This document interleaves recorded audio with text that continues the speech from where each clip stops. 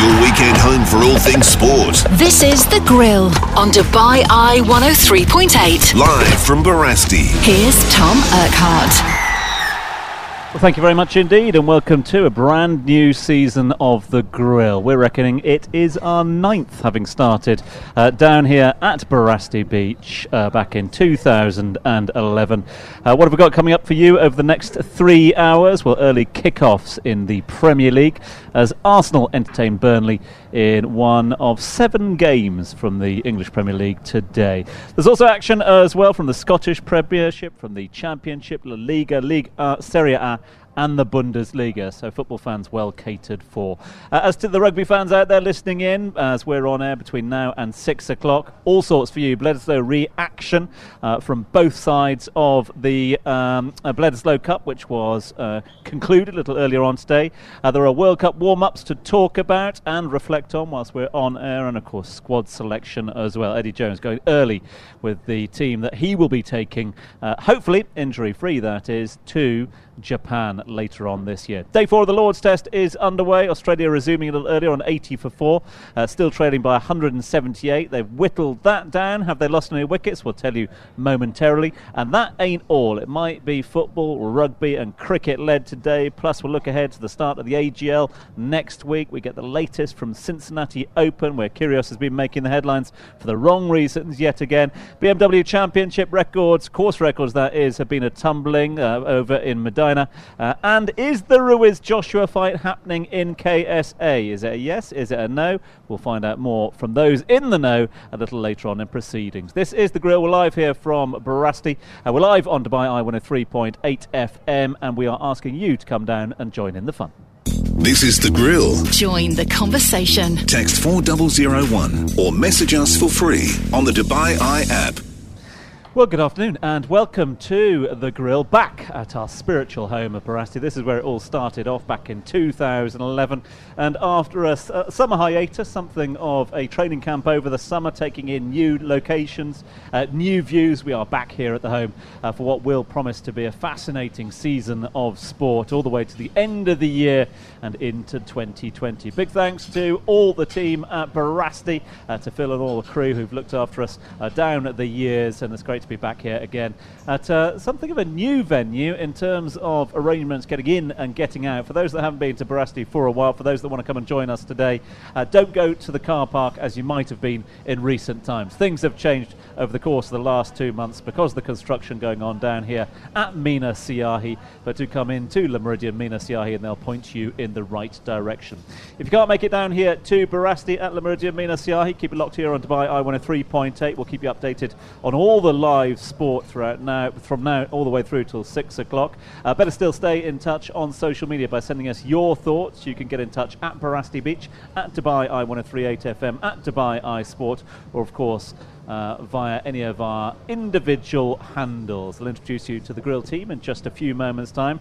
The Grill team for the first of a brand new season live from Barasti. But equally, I just want to let you know, if you want to give us a call, then the lines are being manned back in the studio by all the team over in Knowledge Village. So 04871 5500, that's 04871 5500, or send us a text on 4001. So basically, after all that little ramble, there's no excuse for you not to have your say. Join your conversation. Let us know your thoughts and opinions on all things sport. If you are bemoaning the thoughts of some of the guys that are speaking here on the radio for the next 3 hours, do let us know your thoughts and put us straight. So who will be giving their thoughts? Well, it is the return of football in no uncertain terms. We've had Championship and Scottish Premier League action for the last couple of weeks. We've had Premier League action for the last week, and we have got all the return of the big leagues over in Europe as well. And to talk us through a lot of that is Mr. Matthew Football Fortune, who's alongside me. Matt Fortune, good to have you on board. Thanks very much, Tom. Great to have you back as well, sir. All good? Good summer? Yes, very nice indeed, thank you. Apart from the 1 month I had to spend attached to Chris McCarty going around America, which did have its positives, I have to say. You survived it. I did, just about. I haven't seen him since, mind you. I'm going to tap into your boxing knowledge a little later on. Obviously, we're going to talk a lot of football. We've got an early kick-off in the Premier League, is that right? We do indeed. The glorious Arsenal are in form today. So we will have Arsenal against Burnley. That's kicking off for you within the next half an hour. We'll have team news for you in just a few moments' time. We'll be hearing from both the managers. And if there is a goal in that game and any other early kickoffs, then we'll put you in the picture. So Matt Football Fortune is on board with us as well, as is our very own Stato. Now, unfortunately, as those avid listeners of the show will know, we will not be carrying the Premier League live commentary this season. Now, if that is something that annoys you and it ruins your weekend, then do let us know your thoughts on that by sending us a text on 4001. Unfortunately, our contract has come to a conclusion with all the team at TalkSport. That doesn't say we won't be talking to them at points throughout the season, but worry not. We might not have live commentary, but we do have our very own resident Stato right here. Who needs TalkSport when you've got Monty Stato with us here? The stats machine is with us, and he's been crunching the numbers already in the Premier League. A fascinating first weekend. Indeed, Tom. Good afternoon, and thank you for having me once again on the show. And good to be back from the summer break. And the Premier League is back. What can I say? It was a fantastic weekend last week. We had Brighton and Hove Albion's win, 3-0 win against Watford. I think was a standout result in the Premier League last week. And today, I'm actually looking forward to Arsenal versus Burnley, and Pierre-Emerick Aubameyang, I think, in my opinion, this season might grab 30-odd goals. Yeah, so he's my captain in Fantasy Premier League, so I'm looking forward to Pierre-Emerick scoring goals this season. Yeah. Good to have you on board, Monty, our resident Stato. Will bring us up to date with all these statistics you need to know going into the brand new season. And it's not just football heavy, with a bit of boxing, a bit of cricket, and more thrown in. We've got a resident rugby expert as well. Carlos Keep Possession Van Rosenveldt is the man with the plan over there on one side of the table. Good to have you on board, CBR. Yeah, thank you very much, Tom. Good afternoon, listeners. And as you say, welcome to the first edition of The Grill for this season. As you say, it's action-packed with rugby, Tom. What I can tell you is New Zealand are back to winning ways. I'm sure Steve Hansen had a stern talking to the team this week. They have retained the Bledisloe Cup and basically smashed Australia 36 points to 0 this morning at Eden Park. But a lot of rugby coming up with these friendlies. Wales will be taking on England. That's at a 5:15 kickoff. South Africa take on Argentina at 7:05 this evening. Italy take on Russia at 8:25. And then the late kickoff this evening, France take on Scotland at 11:05. That's all the friendly warm-up games before the World Cup starting at the end of September. Good to have you all on board, fellas. As we said, brand new season of The Grill starting down here at Barasti Beach. Barasti is looking a picture at the moment. If you're thinking, what on earth are they doing at Barasti? They must be absolutely sweating buckets. Well, yeah, look, it's hot. But, you know, Barasti haven't got us out on the beach itself. We are inside along with all the other punters down here. So if you're looking for somewhere to watch your sport in air-conditioned comfort, get yourself down here to Barasti and take advantage of the numerous screens showing all sorts of sport throughout the course of the afternoon into the evening and maybe even the early morning hours as well. So before we get on to sport on the plate for us, let's just get around the table and ask our grill panel today about their sporting highlights of the summer. Each and every one of us have either been here or been away. You can pretty much guarantee that with a sport fan, they always try and sort of weave in some sort of sporting experience along the way. So let's start with you, Mr. Fortune. A sporting highlight, whether you were there or otherwise, of the last couple of months of the summer? Well, mine for me, Tom, is actually a bittersweet experience. I was incredibly fortunate to be at one of those I was there moments when it comes to sports. I was 4 rows from the front as Anthony Joshua was whopped upside the head more significantly than I think anybody anticipated. It was one of those, I was sitting alongside the great Chris McCarty, of course, and we had to pick our chins up from the floor. It was one of those... So did Joshua. Absolutely. It was one of those things where nobody moved in the whole arena. It all started with the concept of let's go and see a British heavyweight at MSG. This will be an iconic experience. Doesn't matter if it's over in 30, 45 seconds. We can still say we've seen AJ win his first fight in America because we all had such big hopes for him. Then moving on, Deontay Wilder, then Tyson Fury, big unification bout. And then to watch it unravel, and not just unravel in, as with most heavyweight shocks, you look at Lewis, you look at Tyson, with like that big Hail Mary punch that knocks someone out and it's such a shock. Joshua got beat up for 4 rounds, from 3 through to 7, and I watched it again recently. I was on a flight and I realised that I'd had a downloaded version of the fight, and I was watching it again with that same excitement that I saw then, because you just couldn't believe what you were seeing. And I know in 50 years' time, when my grandchildren are into boxing and they talk about and reference that moment, I was there. It was incredible. Sporting highlight for Fortune CVR for you? Well, I've got to say, centre court Wimbledon, watching Roger Federer this summer was absolutely fantastic. Of course, he didn't go to win on Wimbledon, but what a display from Roger Federer at the age of 37. And then I think from a rugby perspective, Tom Saracens going back-to-back, winning the Aviva Premiership as well as the European Cup. And then of late, South Africa drawing in New Zealand. It's never, ever easy getting a result in New Zealand. And that 16-all draw, I kind of think, has laid the platform for South Africa, given the team that confidence to go into the World Cup. So, yeah, it's been a busy summer of sport. Busy summer of sport. Dare I ask, Monty, surely there's not a week that goes by without you posting from some stadium around the world. What was your highlight? Tom, 14th of July for me has to go down as one of the greatest sporting days in England and in the world of sports. It was the ICC Cricket World Cup, the finals and the Wimbledon, just as CVR mentioned. What a final we had. Climax, drama, entertainment. And unfortunately, one team had to lose, and that was New Zealand, because I think they really played well. Kane Williamson was a great leader for New Zealand. But congratulations to England on lifting their first World Cup. Yeah. If you have to ask Mark Archer, apparently they didn't lose. England have got the World Cup, but apparently New Zealand did not lose that game. So you told me. They certainly won the hearts of many, put it that way. I think that was the great thing about that event. It's so strange, though, isn't it? Let's reflect on that one a little while. I had the privilege of being there and sort of being part of the euphoric atmosphere and the confusion as well. It's quite sort of gratifying to hear some of the reports afterwards, with a lot of the players going into the change rooms going, does anyone know actually what happens now? I mean, because so few of them have actually been through a super over. None of them knew what the sort of rules were of a super over. You were conscious of it, but didn't really know the mechanics and the rules and how things worked, and was it down on boundaries or not. Exactly the same for the crowd, exactly the same pretty much for everyone watching as well. So the drama that was with the confusion, I think, sort of contributed to the all.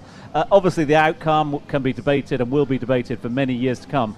Lots of people complaining, a lot of Indian cricket fans, a lot of Pakistan, in fact world cricket fans, everyone other than Kiwi cricket fans, who seem to have just taken it on the chin.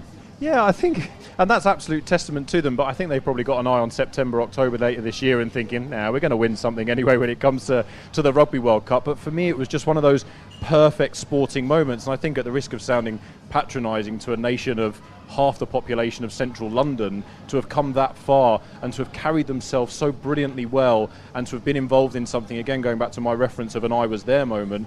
And I know sport is about the winning, but when you weren't tipped to do anything near what they did, to just be a part of it, I can't remember, it was one of the players who tweeted the following day about don't get into sport, kids, it's just a heartbreaking experience. It was the most brilliant speech.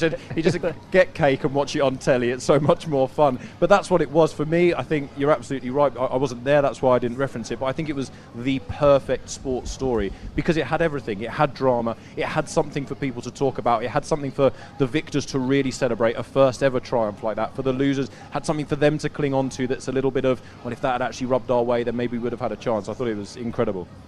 Sort of been spoilt, though, haven't we, for the drama? I mean, a lot of people will reference the drama of the Cricket World Cup final this year, which almost sort of took away from the drama of the Wimbledon final that was ongoing at the same time, which go down in history as one of the great men's Wimbledon final. And we haven't even mentioned Lewis Hamilton becoming the most successful Formula One driver on home turf with his sixth victory there. That didn't even make the sports sections the following day, although that was also on the same day. To be followed the following week by the Lowry story over at the Open in Ireland for the very first time. I mean, surely New Zealand are just going to walk this Rugby World Cup, because we can't get another dramatic tournament. Well, Tom, as you say, to me the cricket was very confusing, because I was focusing on Wimbledon and trying to switch over, and I think it took about 30 minutes for me to figure out exactly who won it. But I think, you just summed it up. What a summer of sport, and I think the UK was so lucky to witness us all. You forgot about the World Series game or the baseball game that happened the week before between the Yankees and the Red Sox. That was also massive, and I think, as you say, it was just fantastic to be part of it. And I think if you look at that Wimbledon final, which is the one I was glued to, I think Roger Federer must still be kicking himself. He did all the hard work. He broke Novak Djokovic. He had 2 match points, but and just somehow couldn't finish it off. And I think a lot of people around the world have got new respect for Novak Djokovic to come back from that. He was against the ropes. He was about to get knocked out, and somehow he just found that extra step or extra bit of energy, and I think that really, really hurt Roger Federer. He was trying to be his polite self afterwards with the interviews, but you could see inside he was really, really hurting, and it'll be interesting to see how he plans his career further now and for how long he will still play. Of course, that's a big question on everybody's minds. For how long will Roger still be around? One thing he has showed at the age of 37, I think he turned 37 in this month of August. He's still very, very competitive and within the top 3 within the world. Tom, I've decided that next year or this season, I'm going to invest in 3 television screens. We need it. I think we might need more as well. It doesn't stop there as well. I'm just trying to think. Are we getting to this point now where if you don't have a nail-biting finish to any game, it's not going to be worth watching? Because, correct me if I'm wrong, but didn't the Community Shield game come down to penalty shootout, wasn't it? Yeah, it did. Super Cup came down to penalty shootout Liverpool, Manchester as well. City. Yeah, it's just it's like unless it comes down to the final minutes and it's almost a sort of lottery result at the end of it, ain't worth watching. And what a lot of people aren't mentioning even was the Women's World Cup, which is a huge success. USA once again proved their medal, proved to the world what a fantastic team they are. And I think also from a sports spectacle, the attendance, the interest. The Lionesses were playing in the semi-final in that same week when Wimbledon was happening and the cricket was happening. So it really was action-packed. And I could also throw in the Rugby Championship, which I've been fascinated in this year again because it's not been a one-horse race, and we've seen, obviously, congratulations to South Africa for raising the trophy, but all of the teams involved in the Rugby Championship this year have come away with something to build on. Absolutely, Tom, and I think it's fantastic to see New Zealand tested, especially such a short time before the World Cup, and I think what's happened is, yes, New Zealand did lose against 14 against 15 men last week and the 16-all draw against South Africa. But I think what it has shown the rugby world is that New Zealand are vulnerable and they can be beaten. And I think this makes for a really exciting World Cup because all of a sudden, I would say 12 months ago, everybody was saying New Zealand will win it, New Zealand will win it. Now all of a sudden, England have shown promise, South Africa have shown promise, Australia have shown a little bit what they can do. And I believe New Zealand can be beaten. We will take a short break. When we come back, though, we'll tell you what's happening at Lord's. And, of course, we'll look ahead to what's happening down at the Emirates Stadium. It is an early kick-off in the English Premier League. Arsenal against Burnley. Team news next. Unbelievable goal! This is The Grill, live from Barasti, where the game is always on. Okay, let's just put you in the picture on what's gone on so far today. One big storyline to bring you is the result of the Bledisloe Cup. Now, this was being posted as the tournament decider, or the Bledisloe decider, it should be said. This is nothing to do with the Rugby Championship. No, it was the Bledisloe decider, Tom, because last week, of course, South Africa were sipping, as I say, beverages out of the championship trophy as they secured that Rugby Championship trophy with that bonus point win over Argentina in Salta last week. So South Africa are the Rugby Championship champions this season. Of course, a shortened version of the tournament, but it was all to play for in New Zealand, in Dunedin this morning, as it was for the Bledisloe Cup. Australia beating New Zealand last week. Scott Barrett getting sent off in that encounter, and for a large part of that game, New Zealand had to play with 14 men against 15. But I tell you what, it was a good old New Zealand back this morning. Sonny Bill Williams was back in the starting lineup, and really he made his presence felt with a 46th minute try. Richie Mo'unga scoring in the 29th minute, Aaron Smith and Sevu Reece, and then of course Richie Mo'unga, 3 penalties, Baden Barrett a solid conversion, and as I say, New Zealand seeing off Australia 36 points to 0. And Tom, myself and you spoke a lot about combinations before the World Cup, and to me at this moment in time it seems that Steve Hansen is definitely favouring Richie Mo'unga in the number 10 jersey for New Zealand. So it'll be interesting to see when they come to the World Cup final stage, or should I say quarter semi-final stages, where Baden Barrett will be featuring and if Richie Mo'unga will be his first choice number 10. But as I say, the Bledisloe Cup stays in New Zealand. New Zealand beating Australia in the Rugby Championship 36 points to 0 this morning in Eden Park. One on ODI going on today. Scotland against Papua New Guinea. Papua New Guinea 57th without loss from 12 overs against Scotland. 2 test matches, though, for us to keep our eye on. Monty's keeping an eye on the scores for us. Yes, Tom, it's day 4 at Lord's, and currently Australia won 26 for 5, trailing England's first innings total of 258 by 132 runs. Is that man Steve Smith again rock solid and carrying the bat for Australia? I think he's still got 7 innings to go, and he's surpassed 300 runs in the Ashes already. So that's what's happening. 1 wicket to fall this morning over at Lord's as Australia try and whittle down that deficit at the moment. They still trail by 132. Smith and Payne at the crease, and Jofra Archer bowling very solidly indeed. Another test match ongoing over in Sri Lanka. Sri Lanka against New Zealand. Yep. Sri Lanka currently require 145 runs to win. In the second innings, they are 123 for no wicket. Kane Williamson had a rare failure in this test match, and I think I truly can understand why. He requires a break after a tough World Cup. And for Sri Lanka, it's a rebuilding process because they've lost one of their talisman, Lasith Malinga, and it's a new team, so good to see Sri Lanka playing well this series, the first test match in Galle. Let's focus on all things football now. Why? Because we've got an early kick-off in the Premier League. Matt Fortune's got some team news for us. Let's start with the home team, Arsenal. What have they gone with? Well, Tom, the big news coming out of Emirates is that the club record signing, £72 million man Nicolas Pepe, is still not deemed ready enough to earn a place in the starting lineup. I checked in on Arsenal Twitter on the way in, and there's a lot of confusion, a lot of anger, people wondering what on earth this guy's got to do to get in the team. I understand that he's come from a sort of less intense league. He came through the back of the African Cup of Nations, but when you've got a £72 million player sitting on the bench, Arsenal fans are desperate to see him. So he stays on the bench, as he did when Arsenal won at Newcastle last week. But two of their summer signings, they do start. David Luiz, the controversial, some would say slightly erratic, I would say pretty good deal at £8 million. He was signed from Chelsea on deadline day. He lines up alongside Socrates in the heart of defence. Ashley Maitland-Niles and Nacho Monreal, as they did last week, complete the back four.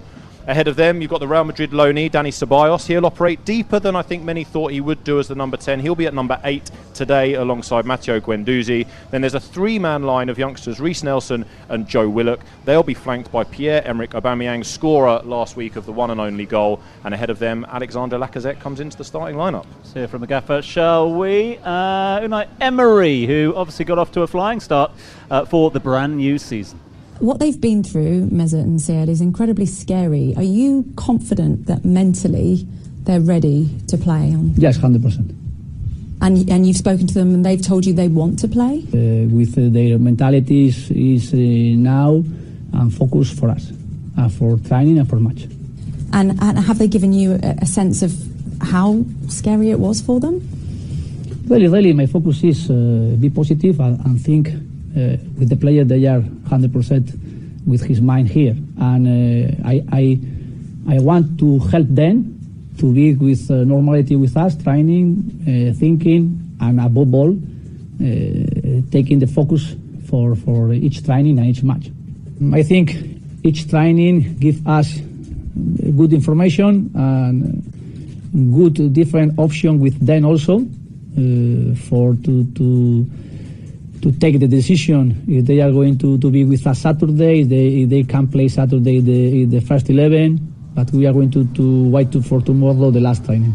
That was Unai Emery talking ahead of the game, and obviously one of the big stories that he was talking about there is, of course, the inclusion or the supposed inclusion, whether they would play or not, of Koselnic and Ozil. But bizarre story, this one, isn't it? Because it's sort of something that went under the radar with the not so much carjacking attempt, but obviously they were threatened by a moped gang during pre-season. But for then it to carry on because they were still under threat after that, and there still seems to be a shadow over it. With me reading in, albeit tabloid rags, that there are security men stationed outside their front gates at the moment. Well, that's it. It's a terrifying and actually, and if I can say, a woefully underreported story. Yeah. I think when you're looking at elite sportsmen in fear essentially of their life, just because they are now very easy targets. They're obviously well known. These are young, wealthy guys. People know, due to the nature of the sport, where they are. They will know now. If Mesut Ozil and Sead Kolasinac had been playing last week, these thieves, these gang members, would have known they were in Newcastle. And we've seen stories of it before. I remember a few years ago in Liverpool, in Manchester, players' homes being targeted when they were away on European days. It's a terrifying story. We know very little, that is to be said. All we know is that there have been threats made against the players, that they have had to have personal security at their homes, that both players have sent wife and family, I think just in this case pets rather than children, back to Germany, where they were both, Mesut of course at a German international side, signed from Schalke a few years ago. It's a real worrying story. As it is, Kolasinac is back in the squad today. He takes his place on the bench, but Mesut, who would have been available and likely to start, I would venture, he's actually ill unfortunately, so is unable to make the squad. Let's hear from Sean Dyche now, the Burnley governor, who takes his team down to the capital London, capital of the UK, to take on Arsenal. Good result for Burnley last weekend as well, sees them higher in the division than Arsenal going into the second week of the Premier League. And in fact, Sean Dyche is full of admiration for his 2-goal wonderman, Barnes, from the first week end of the season. Result, how would you rate your performance to get it? Pretty good. I think, it was a tough game for both teams, by the way. Conditions were awful. The ball was travelling all over the place, which made it difficult.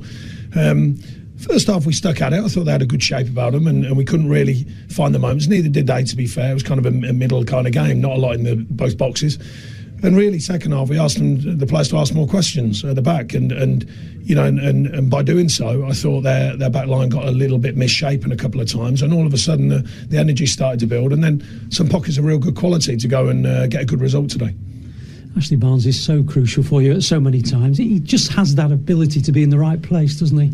Yeah, I mean, great admiration for him, because this pre-season he's stuck at it, hasn't got a goal, and he looked hungry today for it. And I mean, the first one's a fantastic touch and finish. I mean, he's read it brilliantly. He's worked on the maybes, as I call them. Maybe the centre half's going to miss it. He's travelled through, but what a fantastic touch in here. It's a great skill, that.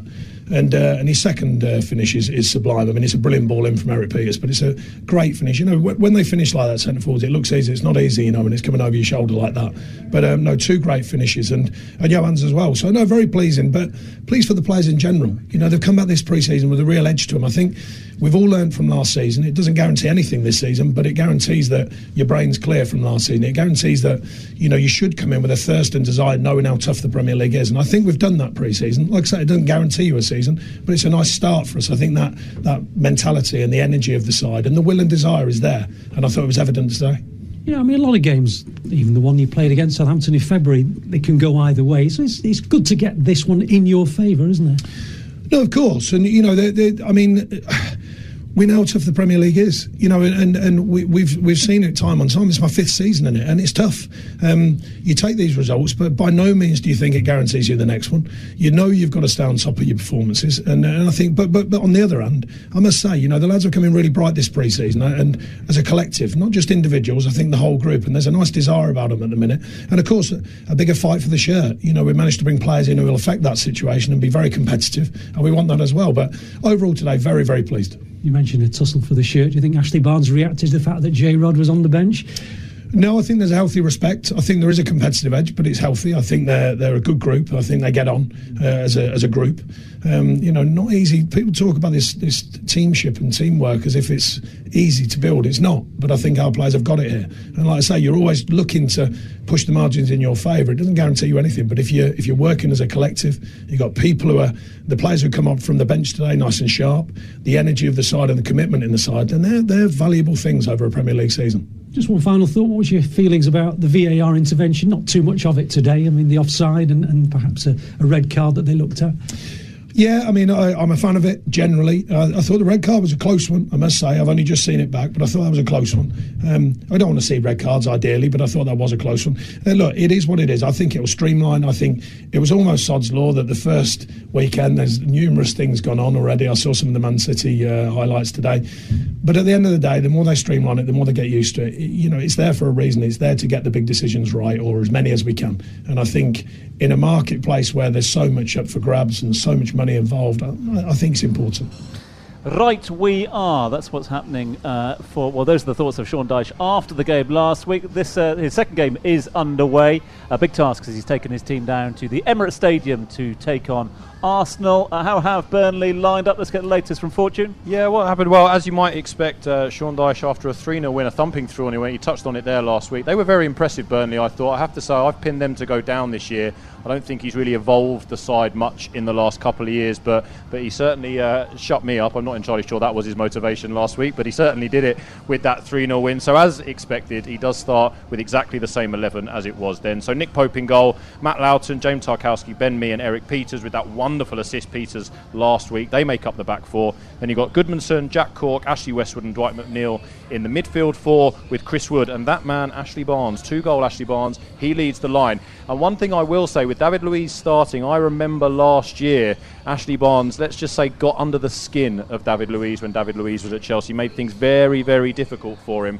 I'm a bit worried as an Arsenal fan about today. I look at the stats, but Arsenal are the only team that Sean Dyche is yet to get a point off in his Premier League career. So you would think that with Arsenal having won last week that this would be a tricky challenge. But I fancy Ashley Barnes to rough up a defence that still retains not a lot of convincingness from my side. Talking of the stats, let's get some thoughts from Monty, the stat over there in the corner. Where do they point at the moment? At the moment, like I said earlier, I'm looking at Pierre-Emerick Aubameyang. The stat says that as an Arsenal player, Pierre-Emerick Aubameyang has scored 33 goals for Arsenal in 50 games. That's the highest strike rate that a player from Arsenal as a striker has had.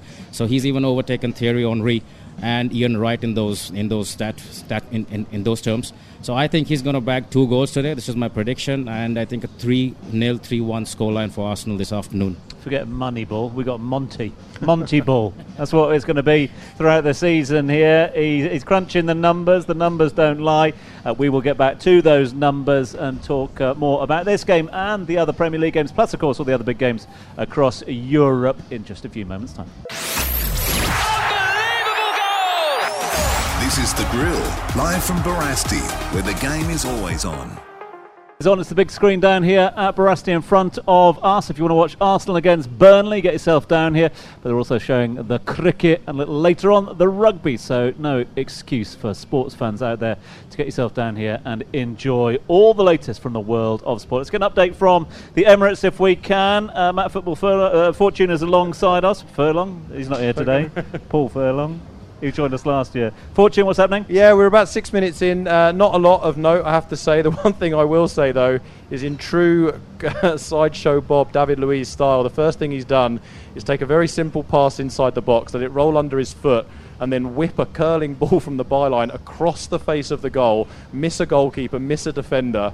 It was all 6s and 7s back there, but we're still 0-0. 0-0 at the moment. What's happening down at Lords? Let's get the latest. Monty's keeping an eye on the scoreboard. Yeah, Australia currently 135 for 5. Steve Smith and the captain Tim Payne batting in the middle.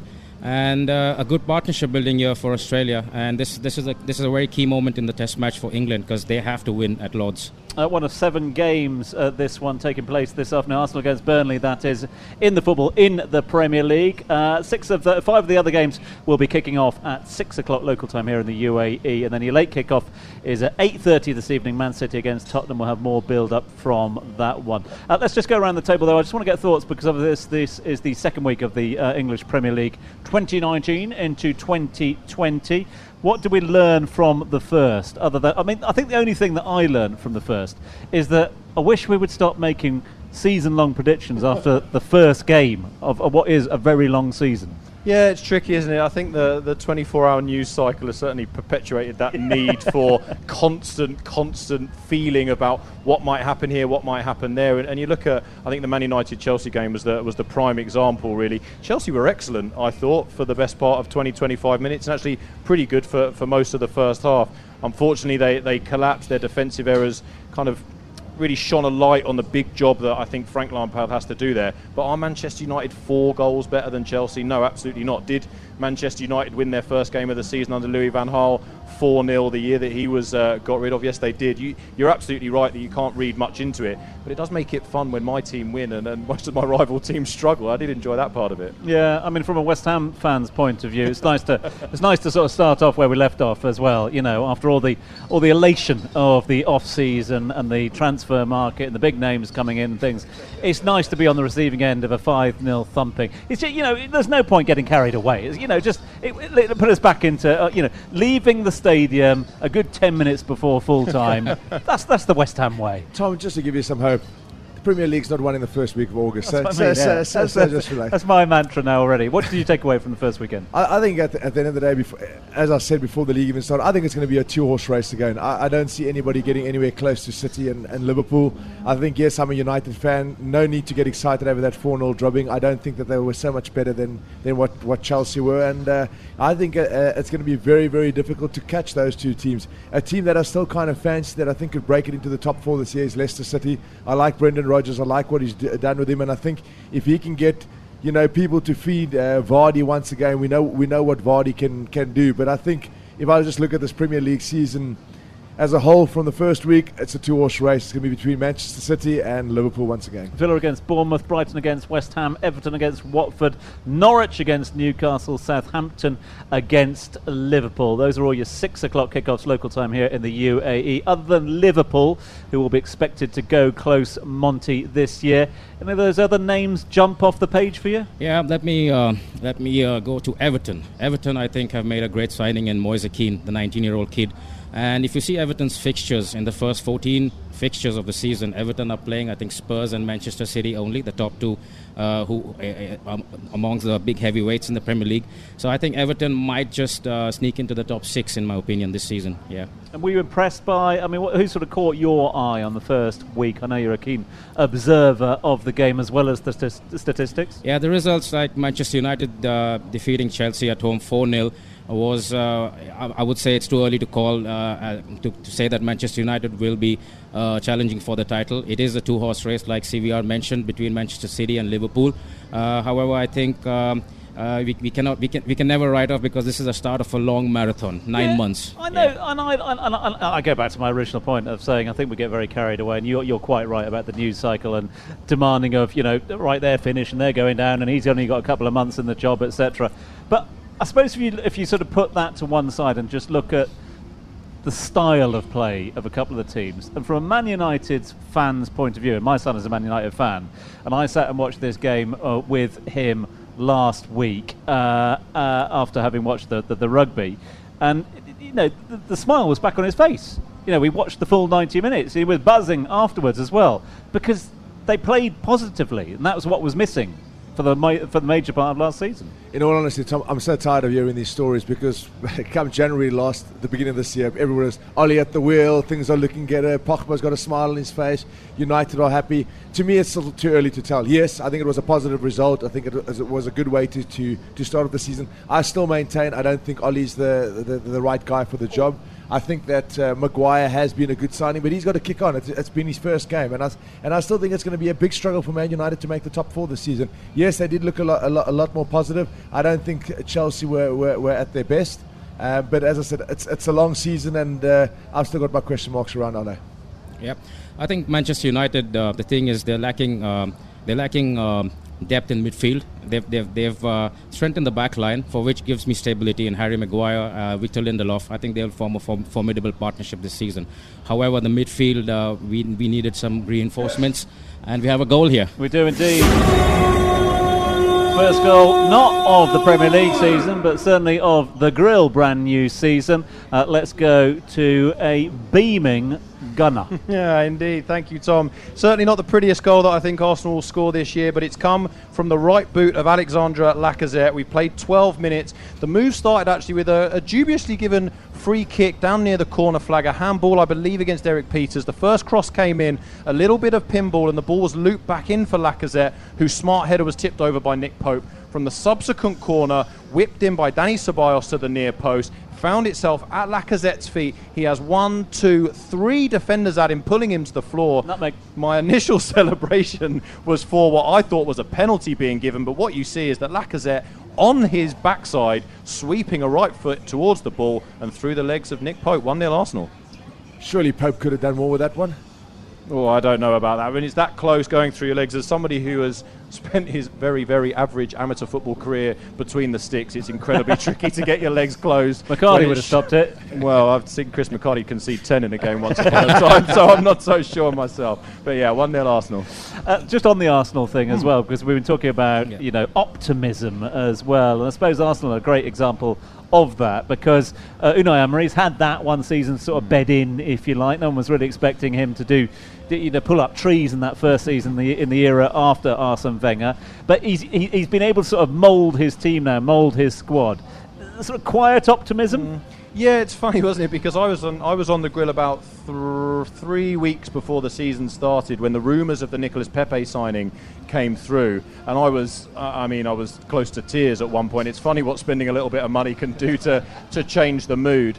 The thing with Emery, I referred to it, you touched on it there, Tom, I referred it to the anyone but Wenger bounce that Unai Emery experienced there. He did really have a free hit. He could have got it catastrophically wrong, at which point he probably would have been pushed out the door, but he was only given a 2-year deal, which showed that he was being given one season to kind of stamp a little bit of authority on the team, and season 2 he has to kick on. Anything short of top 4 for Arsenal will be a failure for Unai Emery. But what he has done is given you something to believe in. I think that's the most important thing. So what can we draw from your original question of what is there in week 1? Just give people something to believe in. More often than not, and I know it was absolutely throwing it down in Newcastle for the Arsenal first game, it's normally a sunny day, it's your first back, you're into the new season, there's a new kit, Arsenal again in an absolutely beautiful retro kit this season. You've got so much hope, I think, for so many teams, because you're seeing some of your football friends, you've gone to the same restaurants and bars before the game. You just want something to believe in. And speaking from an Arsenal perspective, seeing 2 English teenagers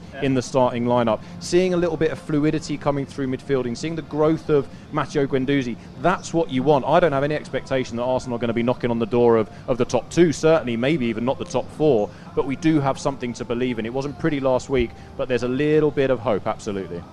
I'll touch a bit on Liverpool here. I think defensively Liverpool were great last season, but this season I think a lot of teams have studied that defense, and I think Liverpool will be tested this season, and it's the job of Virgil van Dijk to tell Alexander-Arnold and Robertson not to push up to front, because that's what they're doing at the moment, because that's where confidence level they're very high, but complacency, that's what probably would catch Liverpool, and they would concede not a lot of goals, but they would concede goals, I feel, this season. Yeah. So there's just a little sort of summary from the boys down here, the grill panel, if you like. Do you agree? Do you completely disagree? Either or, we'd love to hear from you. One thing you've got to show kudos for and thank the Premier League for is their creativity when it comes... I mean, the boys have been creative there with their thoughts as well. What about the Premier League when it comes to creativity? Looking ahead to a brand new season, looking back at the first weekend of action and putting it all to the genre and the art of rap. Match day 2 of the Premier League season then kicks off at the Emirates. Arsenal taking on Burnley. Time for some predictions, Shaq. Okay. Drama from day 1. This is the league we want to watch. Hey yo, welcome to the Premier League. You already know that we the techiest division that the world's ever seen. From 92 when it bossed on the scene. Mad goals, mad games, football like we had never seen. Man United were the first to win it. Steve Bruce double headers in them final minutes. Ferguson made it clear he never came to play. Ain't nobody wanted more even to this day. Hey, who remembers Arsenal's unbeatable run? I remember. Not even talking the invincible one. Talking back in 02, back when Rooney came through. He was 16 and he shocked everyone. Man came off the bench and you hear top bins. Wenger was shocked, can't believe it went in. Youngest scorer in the league at the time, it was him. So shout out Rooney, that's a Premier League king. And so was Alan Shearer, the league's highest scorer. Ain't no other player scored more than him. Could be headers or shots, don't let him get near the box. 'Cause 9 times out of 10 you know he's gonna get in. And shout out Giggs, you know he's got the most assists. And he's lifted the trophy, 13 times? Ain't no player won it more, that's a Prem king for sure. You done know Giggs, he was ahead of his time. I remember that game, QPR and Man City. The title race was close, it was getting mad sticky. 1 minute left and the score was 2-2. Weren't looking like the City boys were gonna pull through. Fans started stressing, they thought that it was done, but they didn't know what was soon about to come. Man, we owed to Aguero, a nickel 1-2, Aguero left the defender shot, it went through. City won the league, first time in 4 decades, what a sight to be seen. A fairy tale end for the Mancini team. Great managers come and help the clubs live the dream, and all the best ones reside in the Premier League. Look at Mourinho and what he done for Chelsea. Man won in the league 2 years in a row. Try to know he ain't called a special one for no reason. He back to his talk and he let results show. No bias, being real as I can. Seems the pressure of the league really gets to a man. Remember 96 back when Keegan had his round, the love he had for his club? Yeah, I fully understand. But who's the best from the Prem though? Sterling, Gerrard, Salah, Aguero, Bell, Kane, Giggs, Ronaldo, Lampard, Scholes, hey fam, this is Ardo, Beckham, Suarez, Burkhardt, Cole. The list is too long, man, only God knows. But for me, it was Thierry Henry. Remember how them Gunners were back in 03? You know they were incredible, they couldn't be beaten. Suppose that's why they call it the invincible season. But you know what I love most about the whole Prem is the fact you never really know how it's gonna end. Like back back in 16. No one thought Leicester was gonna win the league. 5,000 to 1, but they still had a dream. Shout out Ranieri and the rest of the team. Jamie Vardy at the party, what a sight to be seen. Season just gone, tell me that wasn't mad though. Some people saying it's the best we ever had, yo. The race got deep, it went down to the wire. But see, I had a rain, they didn't want it to expire. The Reds nearly had it, they nearly brought it home. They always play with their hearts, so they will never walk alone. So near but so far, man, they lost it by a point. See the season just gone? Nah, it didn't disappoint. Arsenal, Man United, Tottenham and Chelsea. The battle for the third and the fourth, it was healthy. Some might even say it was the best of all time. Remember Beckham's goal from the halfway line, or the two from your bower back in 1995. Probably the best goals I've seen in my life. Moments from the Prem you could have never foresaw. Kinda like Blackburn in the season 94. So many great moments plus so many more. So many great goals and amazing scores. I just really hope the Prem goes on forever. I just love the way it brings people together. All different classes, all different races. No room for prejudice, no room for racists. No homophobics, anti-abrasive. This is everybody's game, rainbow laces. Look inside the crowd, so many different faces. Dare to enjoy, that's what everybody's aim is. The most watched league, man, it can't be beat. They kick scheme, help young kids come off the streets. Sterling and Zaha, just to name a few. With hard work and dedication, that could be you. You know they watch it in China, they watch it in Kuwait, they watch it in India, they watch it in the States. Every time it goes away, it's the longest wait. But every time it comes back, man, it's always great. England's top 20, man, you gotta be intrigued. Ain't no football in the world like the Premier League. New season, a fresh start. This is the Premier League, and dreams do come true. You're listening to The Grill. More of the biggest sports stories now. On Dubai Eye 103.8.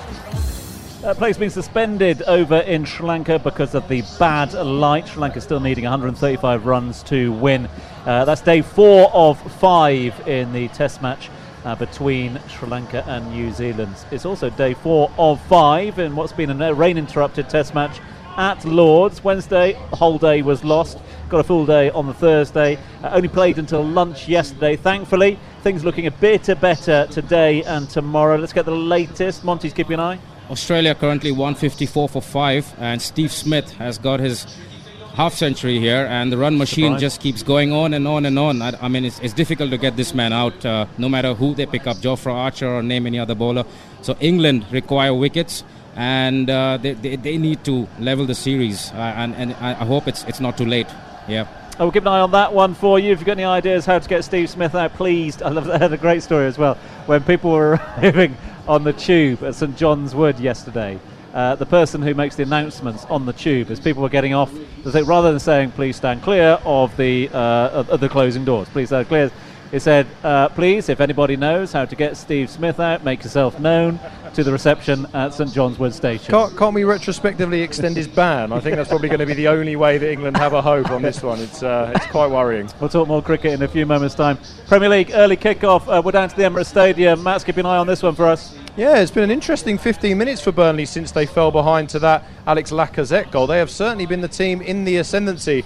Almost immediately, I think within a couple of minutes, Ashley Barnes went very, very close, turning Ashley Maitland-Niles inside out and rifling a left-footed shot just wide of the far post. After that, there was a close-range header which actually ruled out for offside, which means it probably won't make the highlights reel, but it was an absolute brilliant save from Bernd Leno from about 3 yards out. And then again, a bit like the Arsenal goal, a bit of head tennis in the area. There was an almighty scramble after Leno flapped at a corner, but Burnley couldn't make it count. This is a tight game, Tom. Keep an eye on that one for you. I want to get the boys' reaction on the Premier League rap as well from Rap Man. Now, they thought I was taking the mickey. That is an official piece that's been posted on the Premier League YouTube channel, which gives you all the highlights and bits and pieces of the games, etc. So that's something to look forward to throughout the rest of the... I mean, could we emulate that, do you think, Matt? Well, I think if you give me the whole season, I probably won't get to the end of the song, Tom. It lasted about 10 seconds in my headphones before I politely turned my back on it. It was very on message, I noticed. There was lots of marketing campaigns being threaded into the lyrics. I'm not gonna say it's going to make top of the charts, put it that way. Carlos? Yeah, I always like a little bit of different. I think it was pretty good, and hands off to the person who wrote the lyrics. He basically covered everything from Jose Mourinho to Kevin Keegan to Mancini. A lot of the forgotten Euros of the Premier League featured in that little rap song. And yeah, Tom, I think it's something good, bringing something different. Monty, we'll have you rapping it as of next week, all right? I don't want any results or stats other than on rap, all right? I'll learn the lyrics and I'll be back for sure, yeah. Listen, we focus a lot on the Premier League. Lest we forget some big news stories coming out of some of the big European leagues as well. Before we do that, and obviously whilst we're on air, we'll have news from the Bundesliga, or at least the first half hour of the games that kick off 5:30 over in the Bundesliga. If you think that the Premier League rap was bad, wait for this one, which is a little tee-up for a brand new season in the Bundesliga. It's been a long, boring summer. Endless days with nothing to do. But all that's about to change. Get your new kit on and your dancing shoes too. The Bundesliga's back. The Bundesliga's back. The boredom's at an end. The Bundesliga's back. The season starts again. Attack, attack, attack. Defend, defend, defend. And guys, look who's back. Let's has come home again. The Bundesliga's back. The boredom's at an end. The Bundesliga's back. The season starts again. Attack, attack, attack. Defend, defend, defend. It's awesome football's back. That's gonna lift, my friend. Have you had a long, boring summer? Yeah.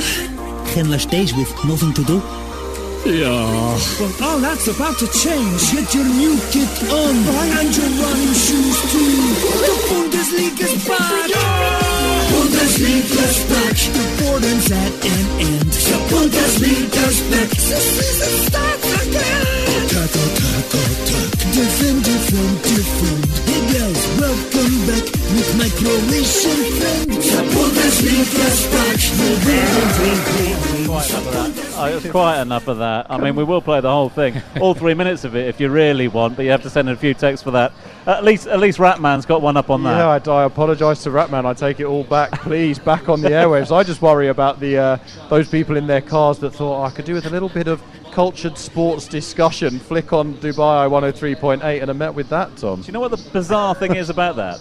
That is the official Bundesliga song. That's on the official Bundesliga media channel as a little tee-up to their season. But nothing like a bit of German techno, Tom. The only thing missing there is David Hasselhoff. I would have liked him to have sung it because he's quite big in those part of the world. I hope that my German bosses were listening because I work for a German company, Nabuda Automobile, so I think I'll make them listen to this tomorrow. Quite right, too. A lot of games to look forward to in the Bundesliga later on. But the big talker, I suppose, is from last night. Although, is it? I mean, first game of the season. Headlines in Germany and in other places around the world. Bayern Munich drop points. It's only the first game of the season. Yeah, but Tom, when you've set the trend and when we're going into the first Bundesliga season in a number of years where there's genuine hope and belief that the yellow wave, that Borussia Dortmund can actually go for the title this year. Last year, I know they ran it pretty close. I mean, they faltered towards the end of the season, but they were really the talk of Europe for much of the campaign and then fell away. A lot of their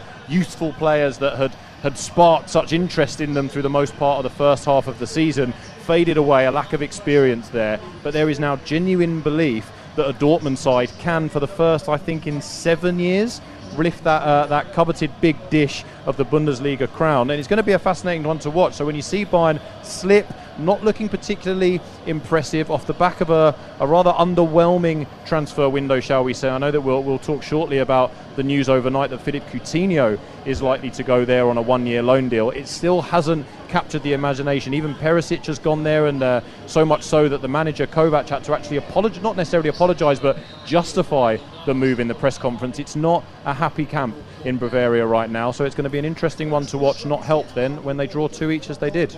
Yeah. I think also the news of Leroy Sané, he's out with an ACL for 8 months or 9 months, and Bayern Munich had eyes on him, so that's a big loss as well for Bayern Munich. And I think Mats Hummel's return back to Borussia Dortmund will also help Dortmund's chances this season in the Bundesliga. Those are the thoughts of the boys. If you'd like to share your thoughts, then please do so now by texting us on 4001, or better still, join us. Come on down here to Barasti. We've got the big game on the big screen behind us, Arsenal against Burnley. If you want to watch the cricket, that's being shown down here, as is the rugby as well. So no excuse for sports fans. Come on down and be part of all the live sport at Barasti Beach and all the live sport right here on Dubai Eye 103.8. This is The Grill on Dubai Eye 103.8.